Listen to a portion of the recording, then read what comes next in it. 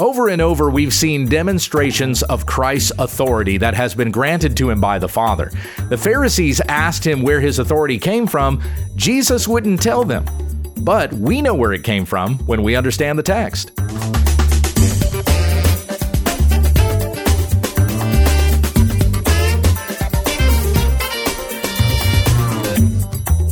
This is When We Understand the Text, a daily study of God's Word, that we may be filled with the knowledge of His will.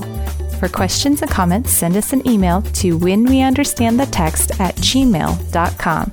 Here's your teacher, Pastor Gabe. Thank you, Becky. In our study of the Gospel of Matthew, we've been in chapter 21 this week, reading about the triumphal entry on Monday, the cleansing of the temple yesterday, and today we're looking at Jesus cursing the fig tree and his response to the Pharisees when his authority is challenged. We'll put those two sections together.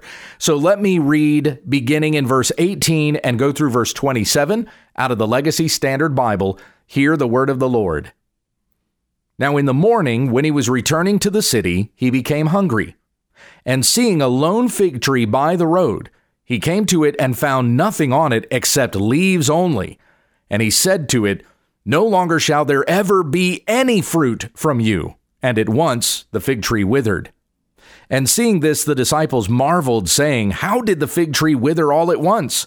And Jesus answered and said to them, "Truly I say to you, if you have faith and do not doubt, you will not only do what was done to the fig tree, but even if you say to this mountain, 'Be taken up and cast into the sea,' it will happen.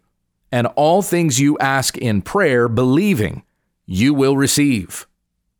And when he entered the temple, the chief priests and the elders of the people came to him while he was teaching and said, "By what authority are you doing these things? And who gave you this authority?"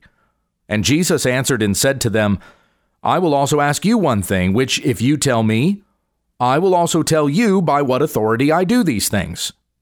The baptism of John was from what source? From heaven or from men?" And they began reasoning among themselves, saying, "If we say from heaven, he will say to us, 'Then why did you not believe him?' But if we say from men, we fear the crowd, for they all regard John as a prophet." And they answered Jesus and said, "We do not know." He also said to them, "Neither will I tell you by what authority I do these things." And what we see in these two sections, the cursing of the fig tree and his response to the Pharisees, we once again see a demonstration of Christ's authority. We saw that with the triumphal entry, knowing that Jesus is the promised one who would come in the line of David, fulfilling what was foretold by the prophets. Then in the next portion, the cleansing of the temple, we see Jesus' authority even within the house of God itself, authority that has been given to him by God. We saw his authority practiced, demonstrated as he drove out the money changers and proclaimed to them from the Old Testament, "My house will be called a house of prayer, but you have made it a den of robbers." And then with the cursing of the fig tree, we see his authority even over this fig tree and what it symbolizes, which we'll come to that here in a moment. Christ's authority demonstrated there also. And though he doesn't answer the Pharisees by telling them where his authority comes from, we know. So the reader, what do you call this? I think this is dramatic irony, where the reader knows, though the audience may not know. We know where Jesus' authority comes from. And so though the Pharisees challenge him on this, we know the answer to this question. So all of this is demonstrating for us. As we have read in these sections this week, we see the authority of Christ as testified to by the Apostle Matthew. So let's come to this cursing of the fig tree account, which we have in verses 18 to 22. You might remember Mark's account a little bit better than you remember Matthew's, but I'll show you kind of the differences between the two. In verse 18, it says, "Now in the morning when he was when he was returning to the city, he became hungry." Now, as I said yesterday, at the close of yesterday's lesson, this is now on Tuesday. And this is the last time from now until the end of chapter 25 that we're going to see the indication of a day. There is another section coming up where it says on the same day, but there's no indication that the days ever change. So we're reading what is happening on Tuesday now from Matthew 21:18, all the way through to the end of chapter 25. All of these things are taking place on Tuesday, at least the way that Matthew is presenting it.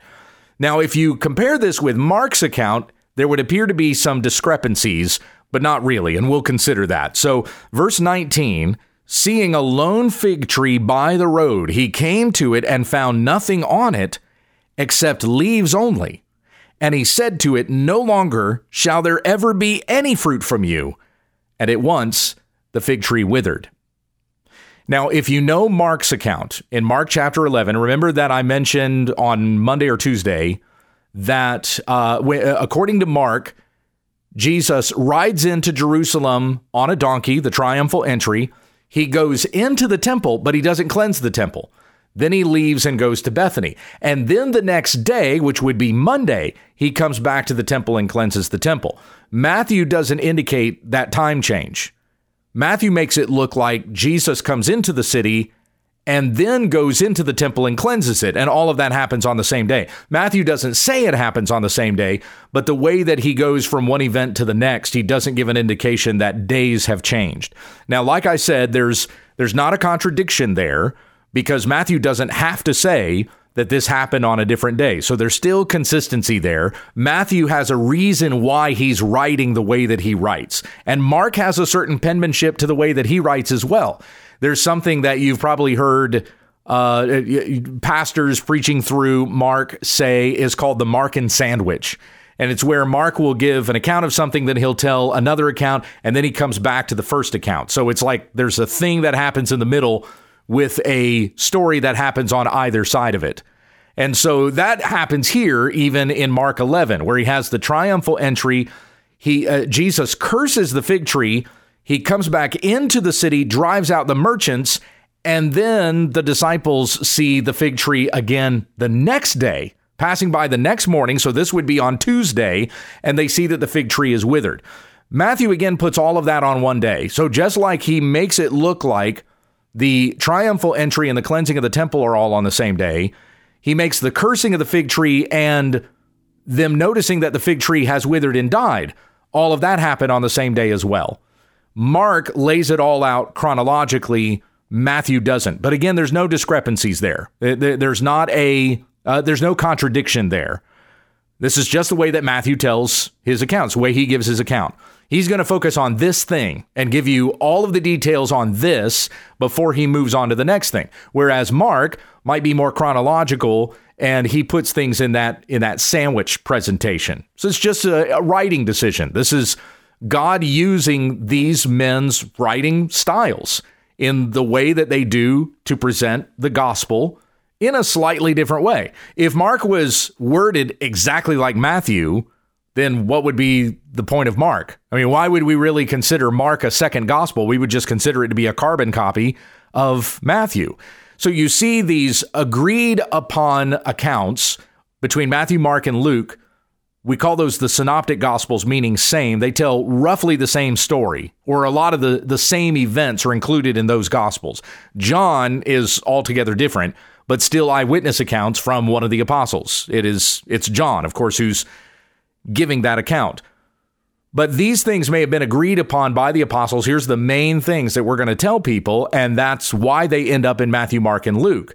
But each person's style, each person's penmanship shows up in the gospel as they're giving it, so that you see this is not, we're going to say exactly these words and don't deviate from it in any way, because then you would be skeptical. Then you would think, well, is this really true? Or is it just something that they came up with and decided all of our accounts have to be exactly the same?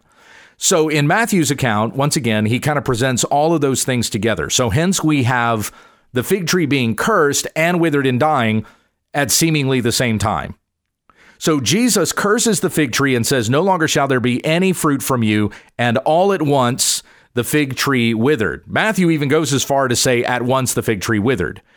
But even if it's on a different day, if Jesus curses the fig tree on Monday and they come back by on Tuesday morning and they see that it's withered, that would still be at once. It's not something that happened over the course of the season, that it eventually withered and died.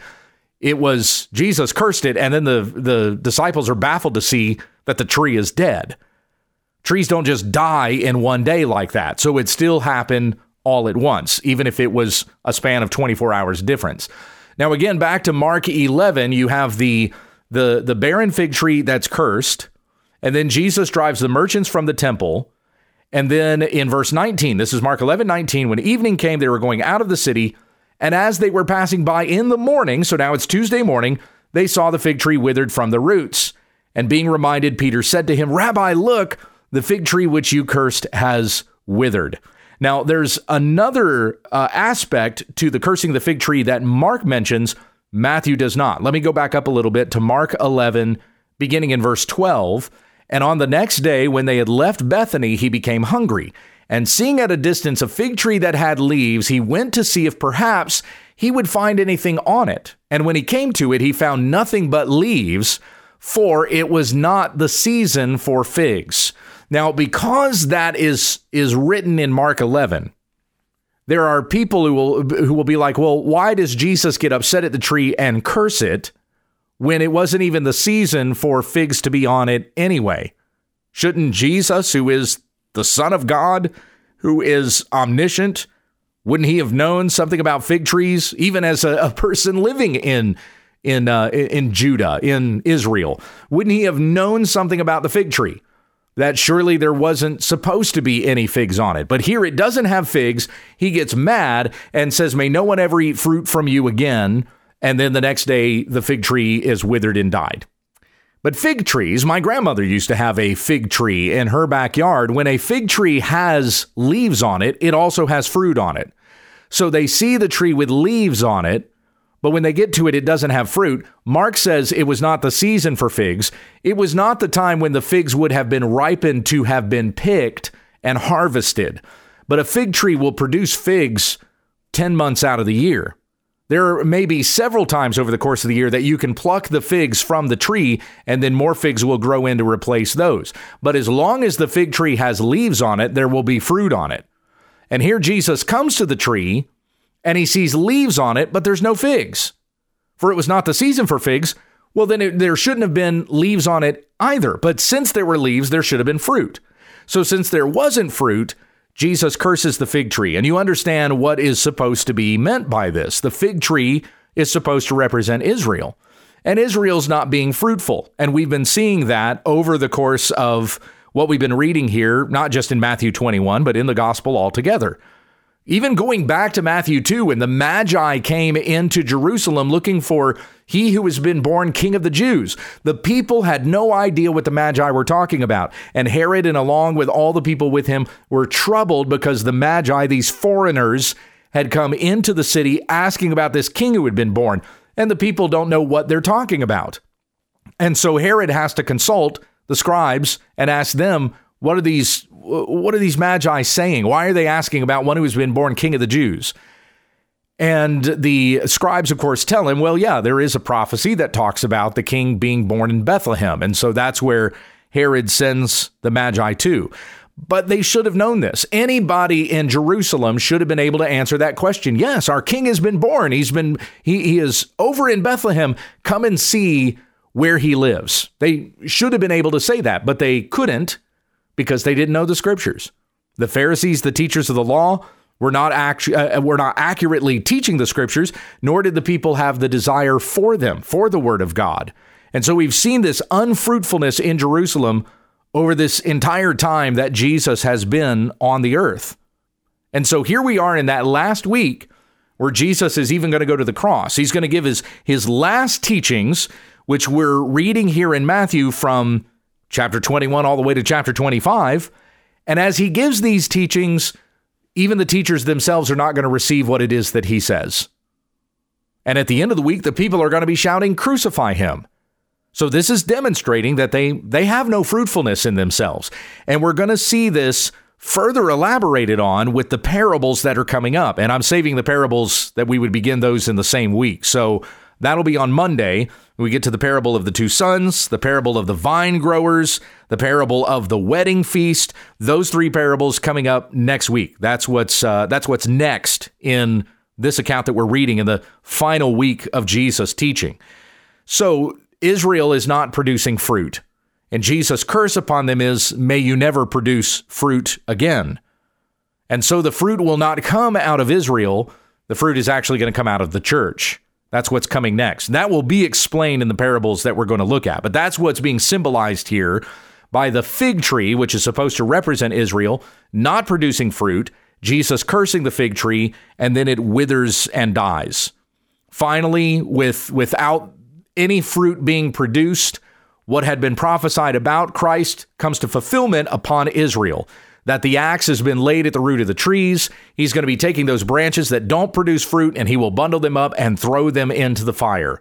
And that's being demonstrated here by Jesus' cursing of the fig tree.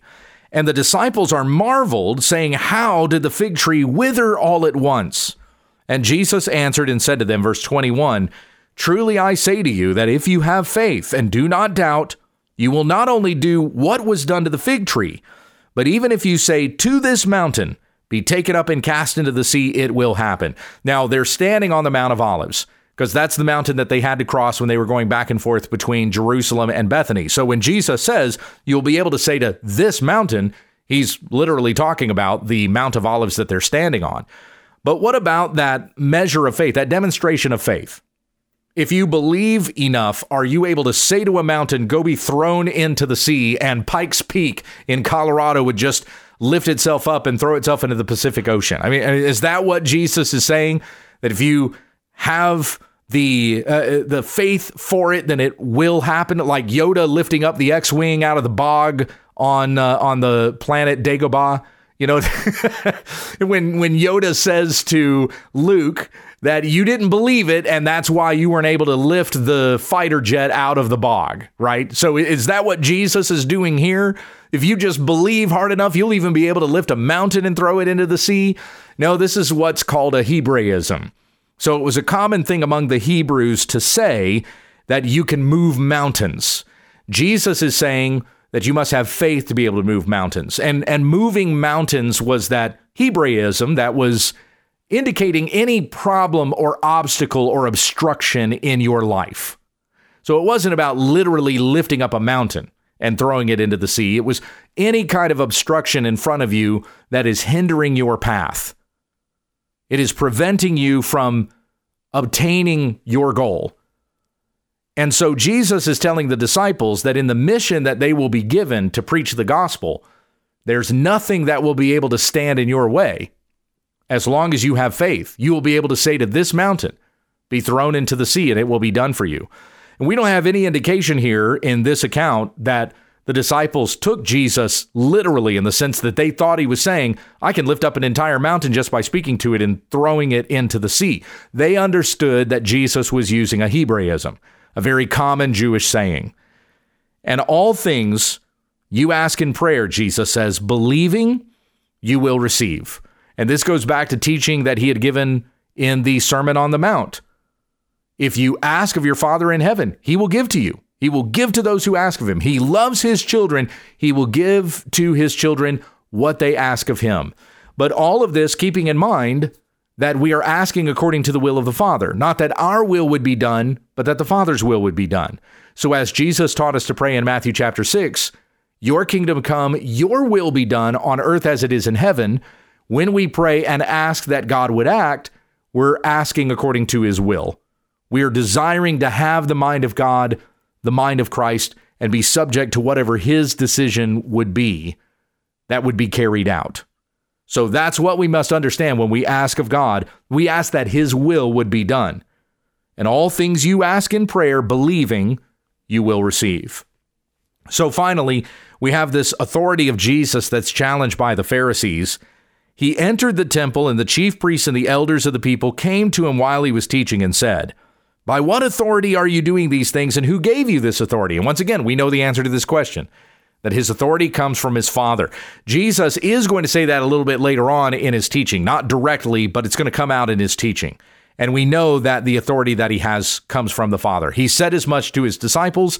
He's not saying it yet to the Pharisees, but it will come out in this very week. Jesus answered and said to them, I will also ask you one thing, which if you tell me, I will also tell you by what authority I do these things. And this is just very shrewd on Jesus' part because he knows the Pharisees are not going to answer this question. The baptism of John was from what source? From heaven or from men? Now, once again, this is dramatic irony. We know where John's baptism was from. It was given to him by God. He was doing what God had told him to do. And the Pharisees reasoned among themselves. They said, if we say from heaven, he'll say to us, then why did you not believe him? But if we say from men, we fear the crowd, for they all regard John as a prophet. And they answered Jesus and said, we do not know. And he also said to them, neither will I tell you by what authority I do these things. He just wasn't going to play into their hand. But we know the authority that he had came from God, the very authority that he exercised in the temple, the authority that was proclaimed by the people when they said, Hosanna to the Son of David as he came in the fulfillment of prophecy, riding on a donkey's colt. It's the same authority he exercises over the fig tree and the same authority that the Pharisees question, but they don't yet understand. Yet this authority was plainly going to be seen by all in such a very short time. And we will see that further when we come back to our study in the Gospel of Matthew next week. Tomorrow, we resume our study in Isaiah. Let's finish with prayer. Heavenly Father, we thank you for what we've read here, and I pray that you would continue to encourage us and build us up in your word, that we may see Christ and him crucified for our sins, the authority that he has over death itself, that he rose from the dead so that death no longer has any power over him. He has conquered the grave, and death doesn't master us either. For in Christ Jesus, we are more than conquerors through him who loves us. And so help us to continue to rely upon Christ today, knowing that by faith in Jesus, we have faith to move mountains, and nothing will stand in our way as we desire to live out the will of God. It's in Jesus' name that we pray. Amen. You've been listening to When We Understand the Text with Pastor Gabe Hughes. Monday, Tuesday, and Wednesday, Gabe will be going through a New Testament study. Then on Thursday, we look at an Old Testament book. On Friday, we take questions from the listeners and viewers. Tomorrow, we'll pick up on an Old Testament study when we understand the text.